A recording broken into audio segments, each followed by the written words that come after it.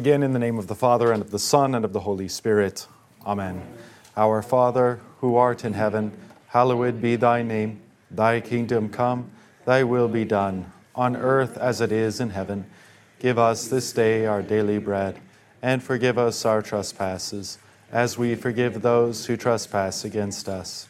And lead us not into temptation, but deliver us from evil. For thine is the kingdom, and the power, and the glory, forever and ever. Amen. Well, last week we began chapter 20 and got a little ways into it. We avoided some of the controversial aspects simply so that we have today to work through those. Maybe the best way for us to begin would be if you have a physical copy of the Lutheran Study Bible with you to turn to the introductory material on the book of Revelation, page 2199. And if you don't have a physical copy with you, there are some copies of this chart that I've placed in the back, and I have some up here in front as well. So if you need one, don't be shy about grabbing one of those. So what we'll do here is we'll just orient ourselves to, I think these are identical. We'll just orient ourselves to the true timeline and the false timeline. Here's the commentary first from the Study Bible. Though Revelation can be difficult to understand because it uses so many symbols, it actually provides a very simple description of the end times, as the early Christians found out. For example, after reading Revelation and the rest of Scripture, the early Christians summarized the end times as follows. Jesus now sits at the right hand of God the Father Almighty. From thence he will come to judge the living and the dead. We believe in the resurrection of the body and the life everlasting. Obviously, quotations from the Apostles' Creed. For centuries, this simple summary of the end times, rooted in Revelation, guided Christian teaching. Today, however, false teachers have created many confusing and complex interpretations of Revelation. And that's true. Here's my secret decoder sheet in case someone in here is super interested in all this. I can try to keep up. Believe it or not, even pastors and theologians find this aspect tedious and boring, or at least I do. So you hold really strongly to something other than an all-millennial perspective. I might be able to let you know why you're wrong, but that's about it. Other than that, I'm going to move on to things I think are more interesting. The only question I have is... Oh, we have to get you a microphone. Hold on. This is for the privilege of the World Wide Web. Yeah. Oh, unless it's something simple. Do you need to go to the bathroom? Or? The false timeline Yeah. makes better stories and movies. Oh, true. Great point. All right, great point.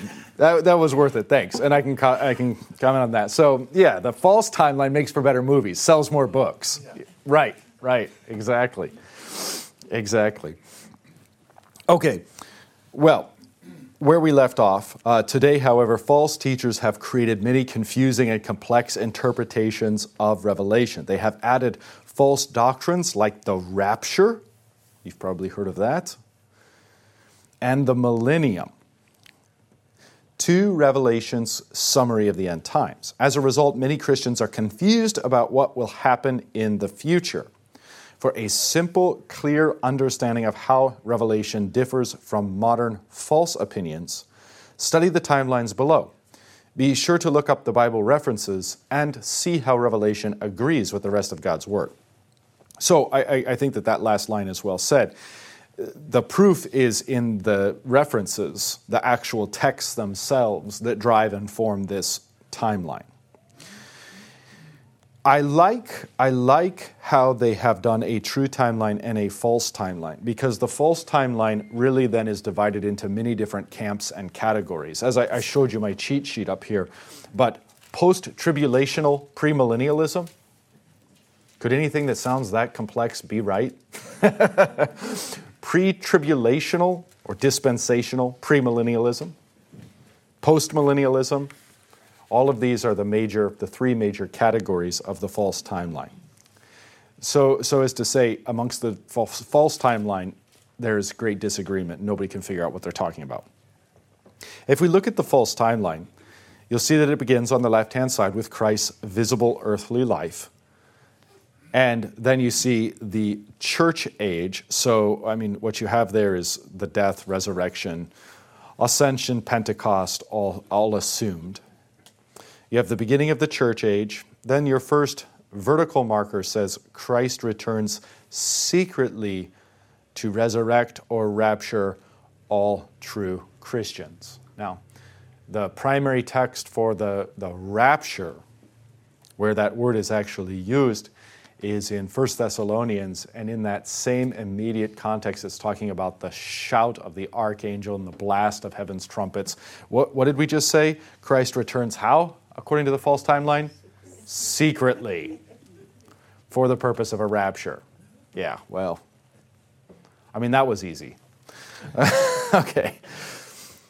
This is, as was noted, this false timeline is better for movies and books. But it's also better because it's got some false comfort built into it, some nice things if they were true. For example, you can see that after Christ returns secretly to suck all the Christians out of their clothing up into the sky, then comes the 7-year tribulation. On its surface, that's nice. I would like to miss that. But again, it's without a text. Then you have the visible return of Christ you have the Battle of Armageddon next. And again, that's usually seen in terms of some sort of conventional warfare. Jesus with a machine gun, I suppose. I don't know. Visible return of Christ to bind Satan and begin the millennium. How many returns of Christ have we had so far? So much for thou shalt come again, and again, and again. We've got 2 returns of Christ. No longer can we talk about the second coming. We have to talk about the second and third coming. Or the parousia, we have to talk about the second, the parousia and the second parousia. All right, well, hopefully you can see the issues already. All right, so, this is irksome. It's an oversimplification, but it's irksome. You have the Battle of Armageddon where the powers of darkness are supposedly defeated. Christ sets up his kingdom over literally where Israel is, the assumption goes. Most of this, by the way, has its origin in the 19th century. So it doesn't exactly have a large pedigree. It's true enough that when you get to the millennium. Boy, it would be nice if I could talk and say the word of the day, the millennium. It's true enough when you consider the millennium and whether we ought to interpret that as a literal, 1,000 years or not. You find some difference amongst the earliest church fathers in regard to that. That's true. But as Christianity marches on, it really gets codified into an amillennial perspective, which we'll describe in a minute. And then really only reemerges as anything other than that in terms of the 19th century, tied in closely with dispensationalism of Darby, etc. All right, well, there's the Battle of Armageddon. Christ wins, wipes everyone out in his tank or his jet. And then you have the 1,000-year literal reign. Satan apparently pops up, but who does he deceive and who's around? I guess there's unbelievers still all around. The more you actually think about how this would work concretely, the less convincing it is. Because you've got Jesus enthroned apparently in Jerusalem for a literal 1,000 years while nations around him are rising and falling and conducting business, and I don't know. It makes really no sense. Yeah, really no sense. Satan is released, and then you have the resurrection of the wicked for the final judgment. And then you have the new heavens and the new earth. Well, at least we're agreed upon the new heavens and the new earth. All right, that's the false timeline. So overly complex. And again, even this chart sort of in the false timeline, it gives you like the broad street markers. It doesn't give you the technical quibbles between those who hold this view.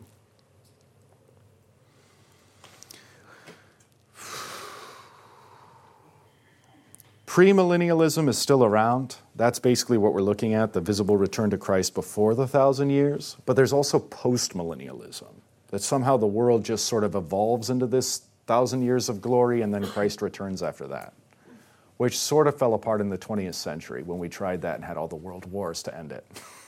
Kind of the opposite of what we set out to do. Let's build a utopia. Next thing we know, World War I and II.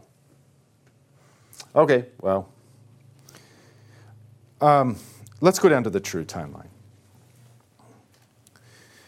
Now, this is amillennialism. And again, I think the best case for amillennialism, particularly if we're limiting ourselves to interpretation of Revelation chapter 20, is just really to read Revelation and just read it over and over and over again. See that it's a symbolic book. See that it uses numbers symbolically. Reckon with the problems that arise if you read them too literally. And then ask yourself, why on earth would we read 1,000 years here in this tight, narrow, literal way when we don't do that with any of the other numbers? Or when doing so with the other numbers causes such great havoc. So what you see here is, obviously there is the Christ event, okay?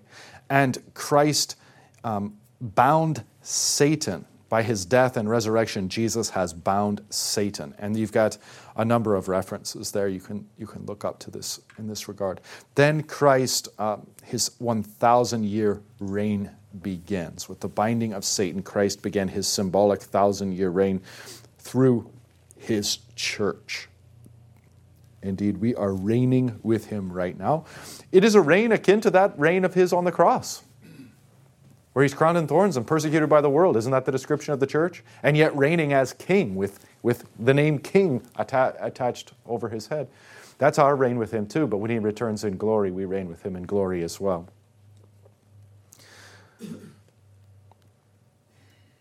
You have 1,000. How do you get to 1,000? 10 times 10 times 10. Sort of a triune fullness, a threefold fullness.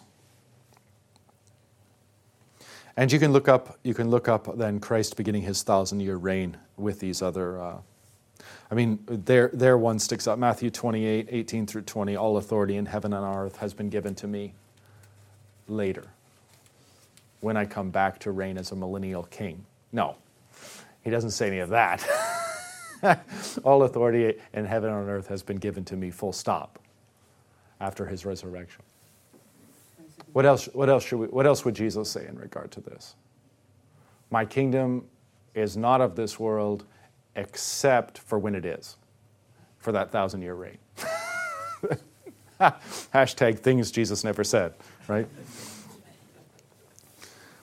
All right, so you have the symbolic 1,000-year reign of Christ, began at his resurrection, ascension continues. Ascension and continues until Satan is released at the very end. And we're going to see this. And again, I think I commented last week that the world is so filled with darkness and everything else that who knows if we'll even know. Plus, Christians have never, in all the apostolic scriptures, in the church fathers, in the whole history of the Christian church, nowhere has it been universally held that the next thing we're waiting for is the appearance of Satan. The next thing we're waiting for is the appearance of Jesus. Right. So even though Satan's released, it's not like it's this event that everyone's going to suddenly know. Oh, that was it. How was your last Monday? Real bad. Real bad. Satan was released. Ran out of coffee.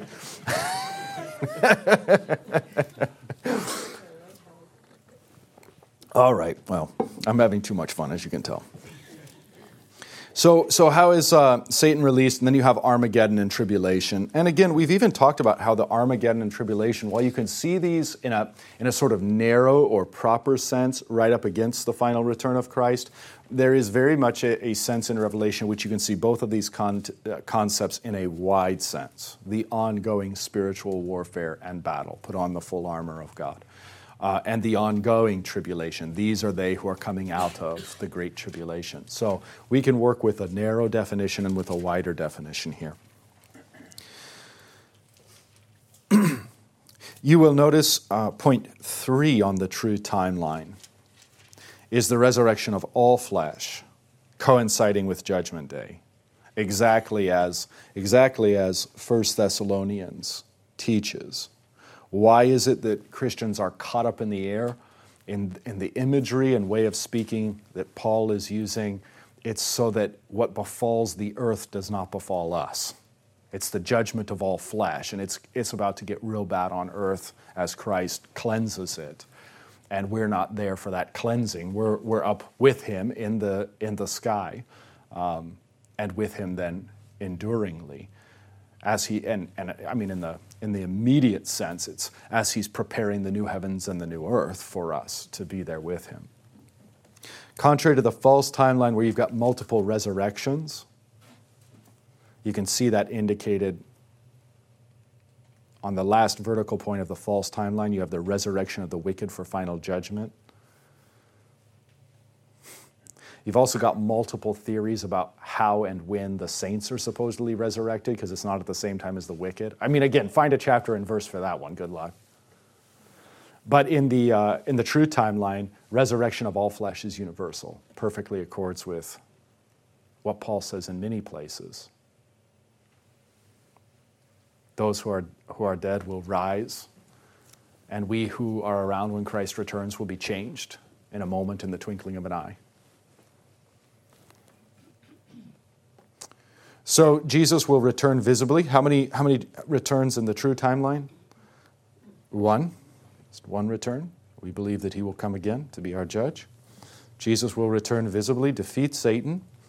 Defeat Satan in the sense like kick Satan out of this realm, just as he was kicked out of the heavenly realm by Michael. Jesus is man and has won this realm. He'll kick Satan out.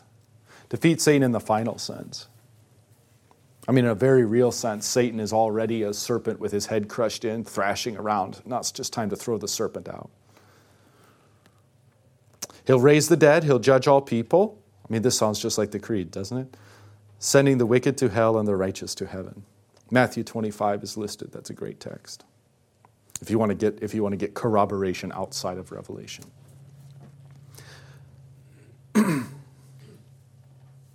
That's the judgment of the sheep and the goats, if memory serves. And then, so you have Christ returning, you have resurrection and judgment day, just boom. Then you have the fifth point, new heaven and new earth created. The new heaven and the new earth will be created out of the ashes of the first, and God will dwell with his people. We're going to see this as the climax of Revelation as we come up into chapter 21 and 22. But you can see this many other places, Isaiah 65. And other references as well. Okay, so does everyone feel confident, if nothing else, in the true timeline and why we... So millennium means 1,000, obviously. Amillennial is, we're just saying not a literal 1,000. Millennialism holds to a literal 1,000. Then you've got the pre and post versions of that. Okay? So with that in mind, let's just open back to chapter 20 of Revelation. Pastor, one quick thought. Sure. As we wrestle through some of our understanding of Scripture and our theology, compare and contrast is helpful for us. Yeah. You know, especially as we're looking at other perspectives or positions. Yeah. We're going to be probably sitting at the marriage supper of the Lamb, and we're going to have a premillennialist that gets sit down right next to us, right? Right. Yeah. Yeah. I mean, that's a great point. So what does all this quibbling about like the end times really amount to? I mean, not much. We'll all find out soon enough who's right and who's wrong. And whether you believe that it's right or believe that it's not right, I mean, what does that actually affect? It's coming anyway. And probably the biggest tragedy of the false timeline is that it just so happens that the false timeline is also taught in churches who will do like 52 weeks on millennialism, right? And you know, kind of accidentally forget to mention like repentance or the forgiveness of sins or Jesus for a long time. So that's really I think the material problem. It's not, I mean, you know, whatever. There's lots of errors in theology, and truth be told, we're all going to realize things that, we thought we knew and now we know so much clearer, or we thought we knew and it was right insofar as it goes. We had all of this right, but these aspects wrong. I mean, that's just the way it is to be a fallen human being in this world. So there's going to be an eye-opening for all of us, no matter what. But yeah, I think the real issue with this is just, it divides the church. It divides the church, and it occupies the church's attention rather than the preaching of Christ crucified for the forgiveness of sins. Yeah, so thank you for that. All right, well, into chapter 20 we go, again.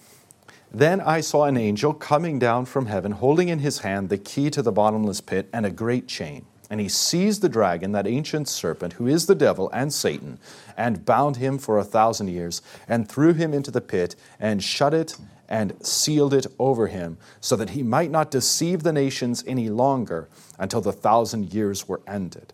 After that, he must be released for a little while. Again, if you just take the symbolic elements out of this, the first century Christians, especially those who were formerly Jews, are reckoning, as Paul himself is, in amazement that salvation is for the nations. And whereas before the nations en masse never received the Hebrew faith, they are now.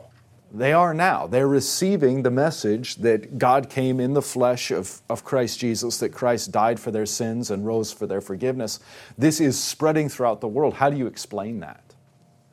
And one way to explain that in symbolic terms is to say, well, Satan is bound and he can no longer deceive the nations. Yeah. I mean, that's really all that's explaining. Brighton has this to say. The angel has the key of the abyss and a heavy chain in his hand. In chapter 9:1, because you remember this imagery from before, the key of the shaft of the abyss was given to the star which had fallen out of heaven. The star is to be identified as the angel of the abyss in chapter 9, verse 11. That is Satan, the king of the demons. He opened the shaft of the abyss, from which then came the demons who afflict the human race. You remember all this from chapter 9, no doubt. Now here in chapter 20, John sees an angel from heaven, that is, from the presence of God, who has the keys of the abyss. Not just of the shaft of the abyss, but of the abyss itself. You have to forgive me, I'm not all that familiar with the architecture of abysses, but apparently there's a distinction. This time the angel of the abyss, the dragon, will himself be put into the abyss. He is named Satan. Satan was given a key by which to open the shaft and unleash the demons on humanity. Now with another key, the key to the abyss itself, the abyss will be closed and secured after Satan has been cast into it. He can't open what is shut with the angel's key from heaven. Okay, so that's how Brighton looks at this. Now, as to the binding of Satan, just so you don't think that this is the wit and wisdom of Rhodey here, the angel took hold of the dragon, Satan, and he bound him for 1,000 years, chapter 20, verse 2. Is it possible to determine when this binding of Satan took place? Nowhere else in Revelation is there a reference to a binding or imprisonment of Satan. However, in the Synoptic Gospels, there is a reference to Satan being bound. Jesus was casting out demons, and he was accused of doing so by the power of Beelzebub, the ruler of demons. In Jesus' response, he equates Beelzebub with Satan. Jesus countered the accusation by saying that if he were casting out demons by the authority of Satan, then Satan is divided against himself, and as a result will meet his end, like a kingdom divided against itself. Then Jesus explained why he was casting out demons. In a parabolic saying, Jesus spoke about someone entering the house of a strong man to rob him of his goods. But before robbing the strong man, he must first bind the strong man. The strong man is the devil, and the one who had come to rob him, I love that, by first binding him is Jesus Christ, the real thief on the cross. You thought it was the two next to him. Now, he snuck into the world, he binds the strong man, and he's plundering his house. And that really is descriptive of the 1,000-year reign of Christ, just in, albeit very different imagery. Satan has been put away, and Christ is throwing into the sack, his sack of the holy Christian church, as many as he can grab hold of and get in there. And that's precisely where we're at.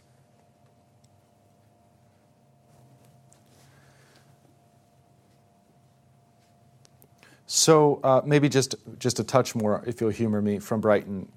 By this parabolic saying, Jesus answered his critics by asserting that in his ministry of exorcising demons, he was setting people free from the demonization and slavery of Satan. By such exorcising of demons, he was displaying the power and authority by which he was binding Satan. Jesus was clearly demonstrating that the kingdom of God had come because he was doing this by the power and authority of the Spirit of God. This reference to the binding of Satan in the Synoptic Gospels is the only other place in the New Testament which speaks of such a binding of the devil, other than Revelation 22. The Gospel of John does not refer to the binding of Satan, but describes Satan as being judged and cast out when Jesus would be lifted up on the cross. According to the four Gospels, then, the devil was bound, conquered, judged, and cast out as a result of Jesus' saving ministry, culminating in his death on the cross and his resurrection. Therefore, the binding of Satan, the dragon, took place at Jesus' victory, accomplished by his ministry, death, resurrection, and ascension, at the beginning of the 1,000 years. Okay. So now we see then chronologically where we might place this, or where we ought to place this on the basis of the testimony of the Gospels.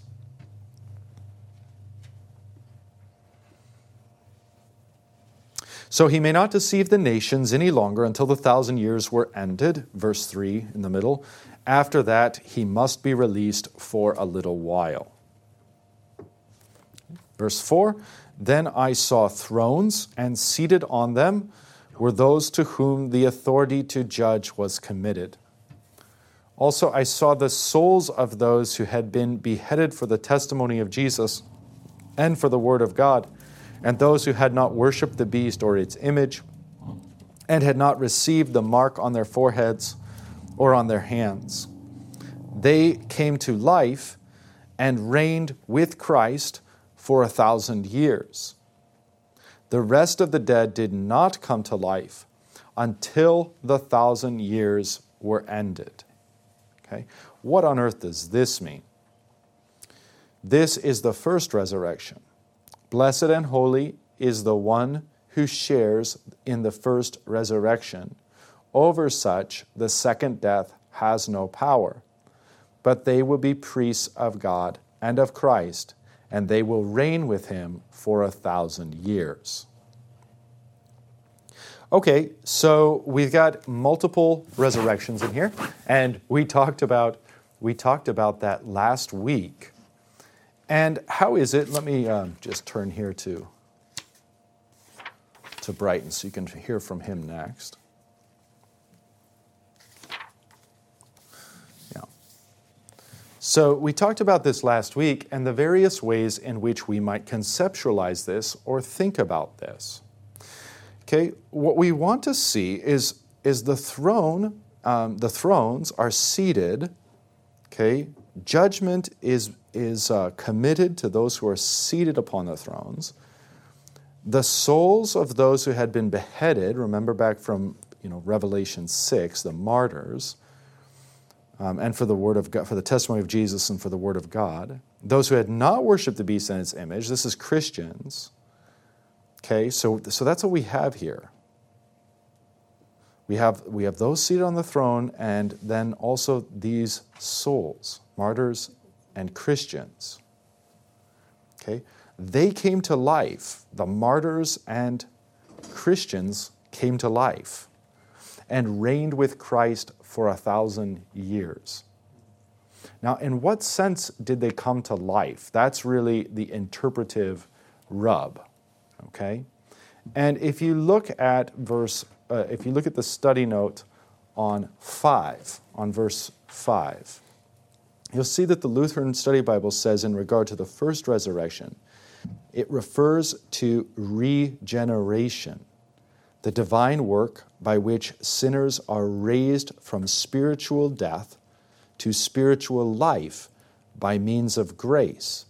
This is received through faith in this life and then consummated in paradise.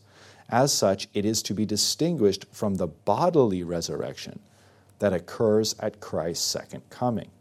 See the note on John 5:24. So, if we turn to John 5:24, again, same author,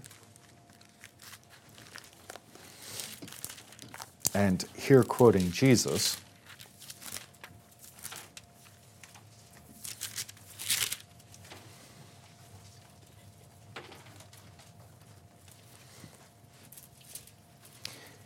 And for the sake of it, we'll simply pick up at verse 19 of John chapter 5.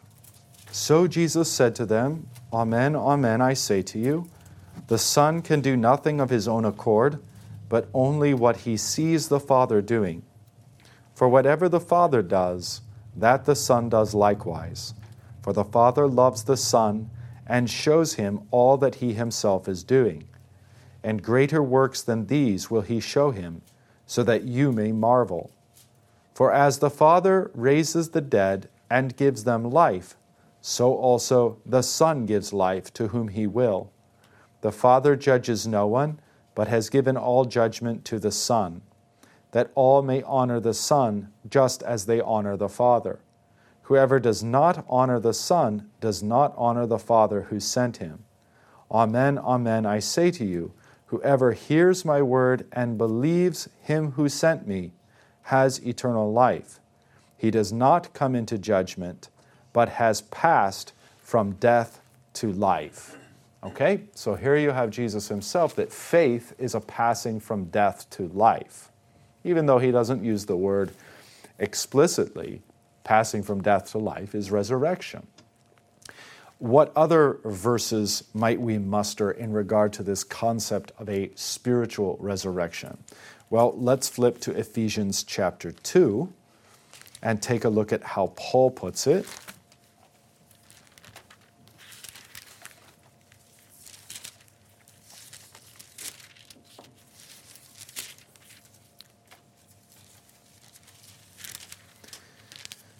In Ephesians 2, verse 1, Paul writes, And you were dead in the trespasses and sins in which you once walked, following the course of this world, following the prince of the power of the air, the spirit that is now at work in the sons of disobedience, among whom we all once lived in the passions of our flesh, carrying out the desires of the body and the mind, and were by nature children of wrath, like the rest of mankind. But God, being rich in mercy, because of the great love with which he loved us, even when we were dead in our trespasses, made us alive together with Christ. By grace you have been saved, and raised us up with him and seated us with him in the heavenly places in Christ Jesus, so that in the coming ages he might show the immeasurable riches of his grace in kindness toward us in Christ Jesus. Okay, well, in the first place, for our purposes, what is Paul saying? We were dead in our trespasses, and God did what? Made us alive. So we're no longer dead, we're alive. We go from children of wrath to being children of God. And likewise, in a way that we can't quite comprehend, or at least see with our eyes, we can believe it with faith, we're also told that God has raised us up with Christ, not only in terms of a resurrection, but also in terms of an ascension. Just as he is risen, we are risen spiritually. Just as he is ascended into heaven, we are ascended spiritually. The point being that we be seated with him in the heavenly places. We be seated with Christ Jesus in the heavenly places. I mean, what does that mean but to reign with Christ? Okay, where else might we go if we were to look at a spiritual resurrection? We might also go to Romans 6, and we can go there quickly.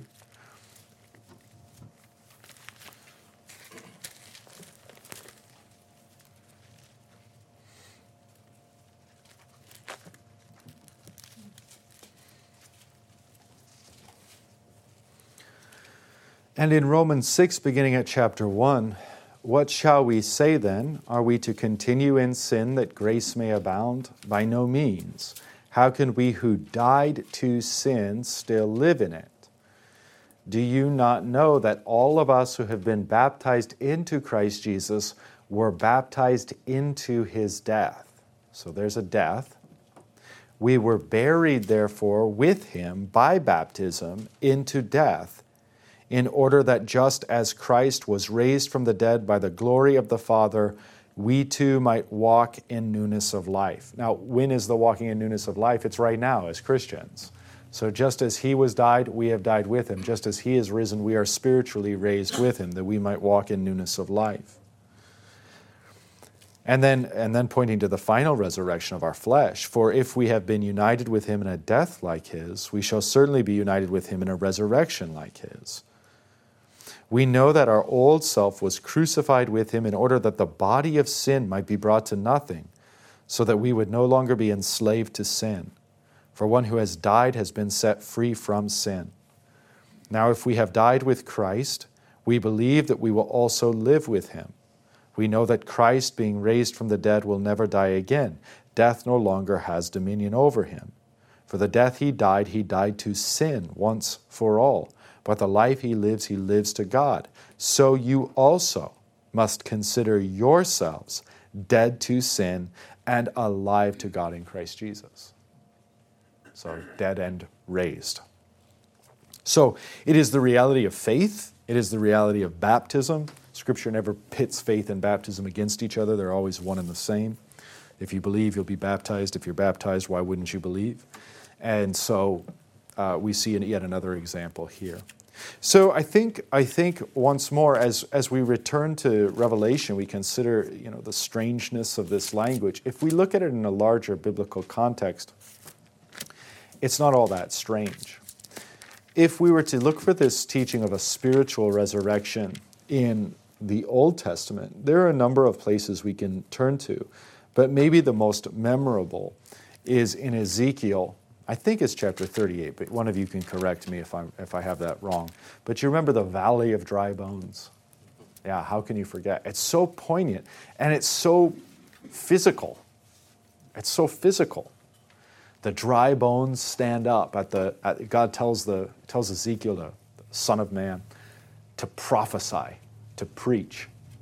And the dry bones stand up, you remember, and preach again, and flesh covers them, and preach again, and breath enters them. So it's through the preaching that Israel is going to be raised from the dead. That's really the import of that. Now, is that to say that text has nothing to do with a literal physical resurrection from the dead? Of course not. I mean, it does. Look at the imagery. But its main emphasis in context is the spiritual resurrection of Israel, that of which we've heard Jesus speak and Paul speak. So far, so good? So then let's head back to Revelation 20. Again, toward the latter half of verse 4. They came to life and reigned with Christ for 1,000 years. Now the come to life shifts. So the rest of the dead did not come to life until the 1,000 years were ended. Okay? And so let me just take you to Brighton and show you how he works this.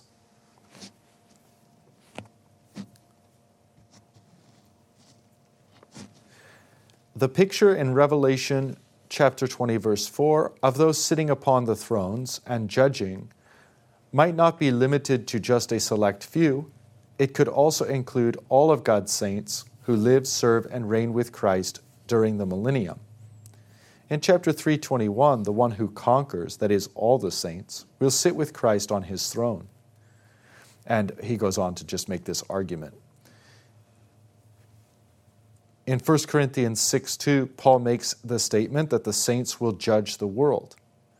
In Romans 5:17, Paul says that all those having received the free gift of righteousness in life will rule through the one Jesus Christ. In Romans 5:17, there is a sense in which God's saints begin to rule with Christ while still on earth.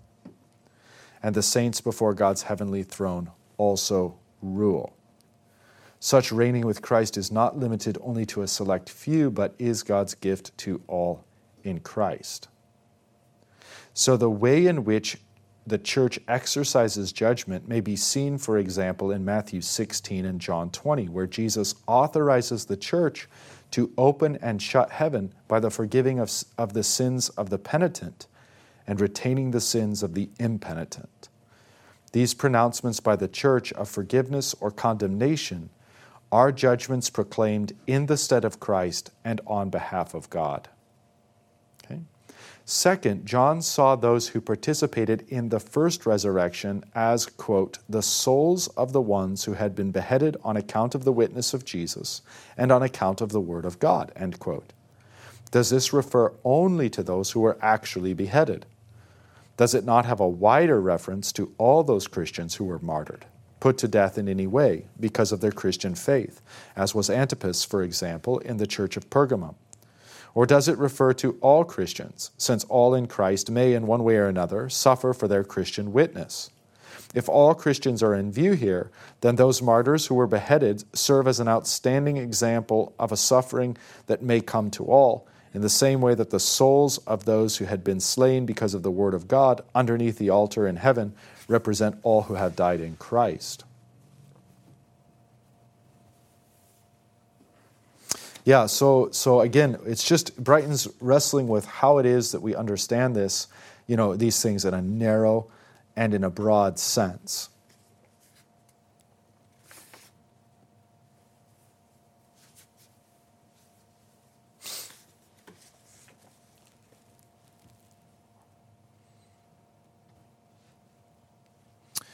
Then he goes on to say, apropos of the first and second resurrection itself, in the first literary unit, the first resurrection is mentioned, but not a second resurrection. Though those who come to life after the millennium, chapter 20, verse 5, are part of the second resurrection. In the following unit, 20, 11 through 15, the second resurrection is described in fuller detail. It is the physical resurrection of all bodies at the end. This can be referred to as the second resurrection, in contrast to the one in chapter 20, verses 5 and 6. For it is the other resurrection that follows the first resurrection. Since the two resurrections are in two different literary units and not in the same context, except for a brief reference to the second resurrection in 25a, they probably refer to two different kinds of resurrections. The first is the present spiritual resurrection of all believers, and the second is the future physical resurrection of all the dead on the last day. Okay, so there's Brighton clarifying for us then how we ought to read of these two resurrections. So they came to life and reigned with Christ for 1,000 years. This is the first resurrection, the spiritual resurrection. Then as we read, the rest of the dead did not come to life until the 1,000 years were ended. That is the ending of a literary unit. Okay, so we're talking about the resurrection, the spiritual resurrection to Christ, followed by the literal physical resurrection. This is the first resurrection. Again, summarizing what has come before. Blessed and holy is the one who shares in the first resurrection. Over such, the second death has no power. Okay. Now, the first death then is unbelief or falling away, which leads to bodily death. And the second death, as we're going to see, is the lake of fire or eternal death. Okay? So there's different ways that we can play with these themes. And at the close of our last class period, we were doing that very thing, because there's a sense in which you can talk about a death and resurrection.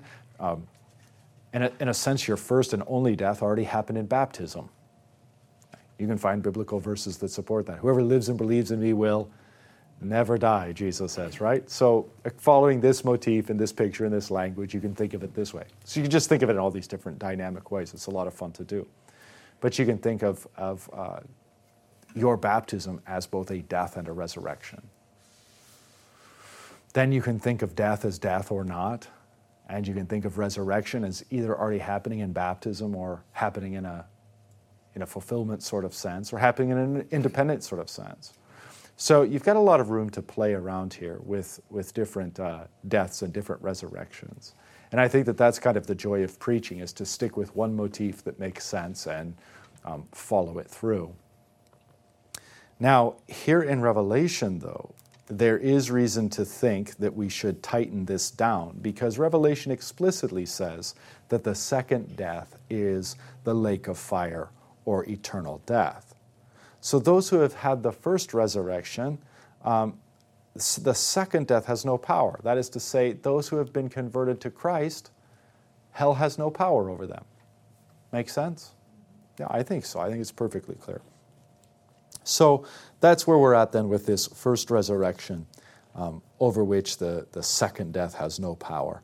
But they will be priests of God and of Christ, and they will reign with him for 1,000 years. Okay. So again, what is being pictured here, albeit the language is somewhat complex and we're not accustomed to it, and it does require some flexibility of thought in regard to resurrection. What's really being depicted here is the church thriving as Satan is bound and reigning with Christ, being resurrected and awaiting the coming judgment, unafraid of the second death. Does that make sense? Okay.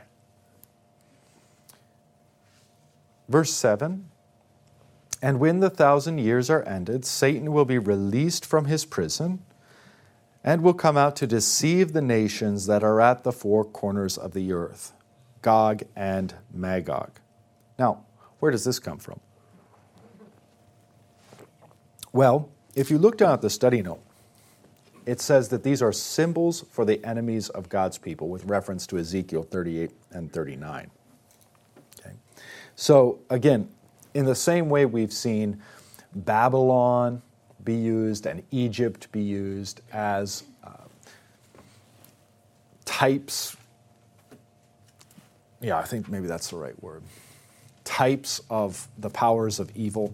Here, Gog and Magog are being used as types of the powers of evil.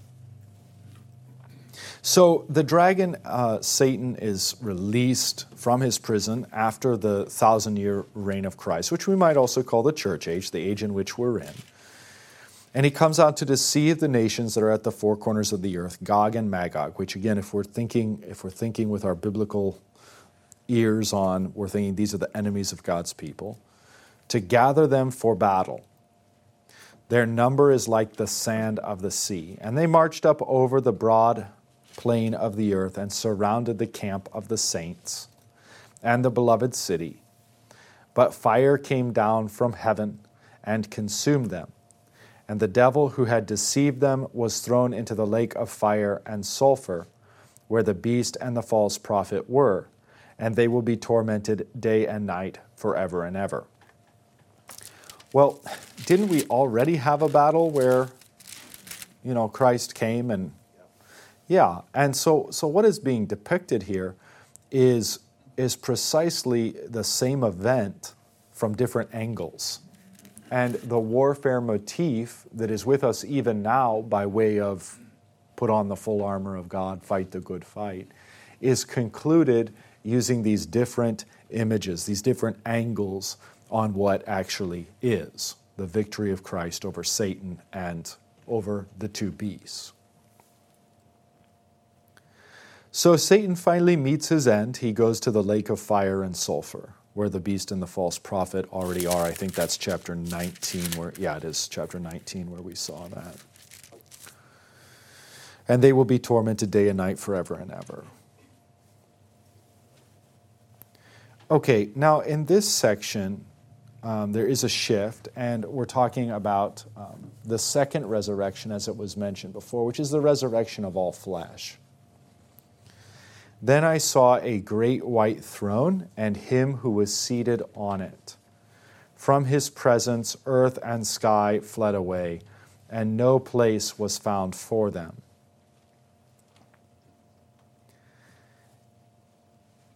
Remember what we read in the Gospel of John, how it's not the Father who judges, but who? The Son. From his presence, earth and sky fled away, and no place was found for them. And I saw the dead, great and small, standing before the throne, and books were open. Then another book was opened, which is the book of life. Hey, this is great law and gospel imagery. The books that are open, as the Stay Note points out, are the records of human conduct. Or at least that seems to be what's being stated here. But then another book was opened, which is the book of life. Of course, we've run into the book of life before, and we know that our names are written on the book of life by the grace of God, by the ink of holy baptism. And that's ultimately all that matters. And the dead were raised by and the dead were judged by what was written in the books, according to what they had done. And the sea gave up the dead who were in it.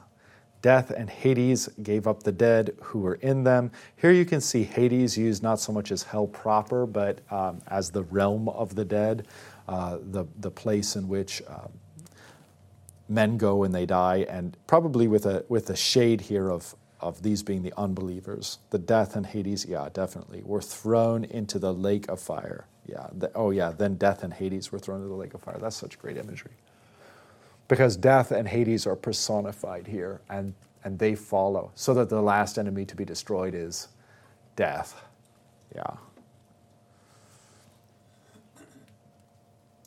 This is the second death, the lake of fire. So there's where we get our definition for the second death, that was a bit more ambiguous back in verse 6, but here's where Revelation gives it to us.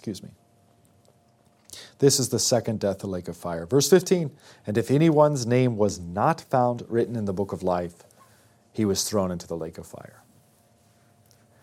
All right, so that's the judgment. So what do we have? We have, in a nutshell, it's really not all that complex. I mean, I know that the language can kind of bog us down, and we can get tied up in trying to figure out what's what and make sure we have everything right. But like so much of Revelation, if you just zoom back out then, after kind of doing the tedious work, you just zoom back out and you say, what was this about? And it's really pretty simple. Christ came, Satan was bound, the nations received the gospel, Satan was released, they deceived the nations, intense final spiritual warfare ensued. Christ wins, the devil is finally thrown out, all the saints are rejoicing, we're gathered before the judgment seat of God, and the books of all our deeds are brought out, and yet our names are written in the only book that matters, which is the book of life, the book of the Lamb, and we're saved. Those who have allied and united themselves with the dragon, with the beast, and the false prophet meet the same fate as them, and it's the close of the age. And with that too, you'll note just by the headings alone, chapter 21, the new heavens and the new earth, followed by the New Jerusalem, followed by the river of life. In terms of the visionary experience of Revelation, this marks evil being finally and forever put away. And so now we just move on to the good stuff. God be praised. All right, that's it for this week. The Lord be with you.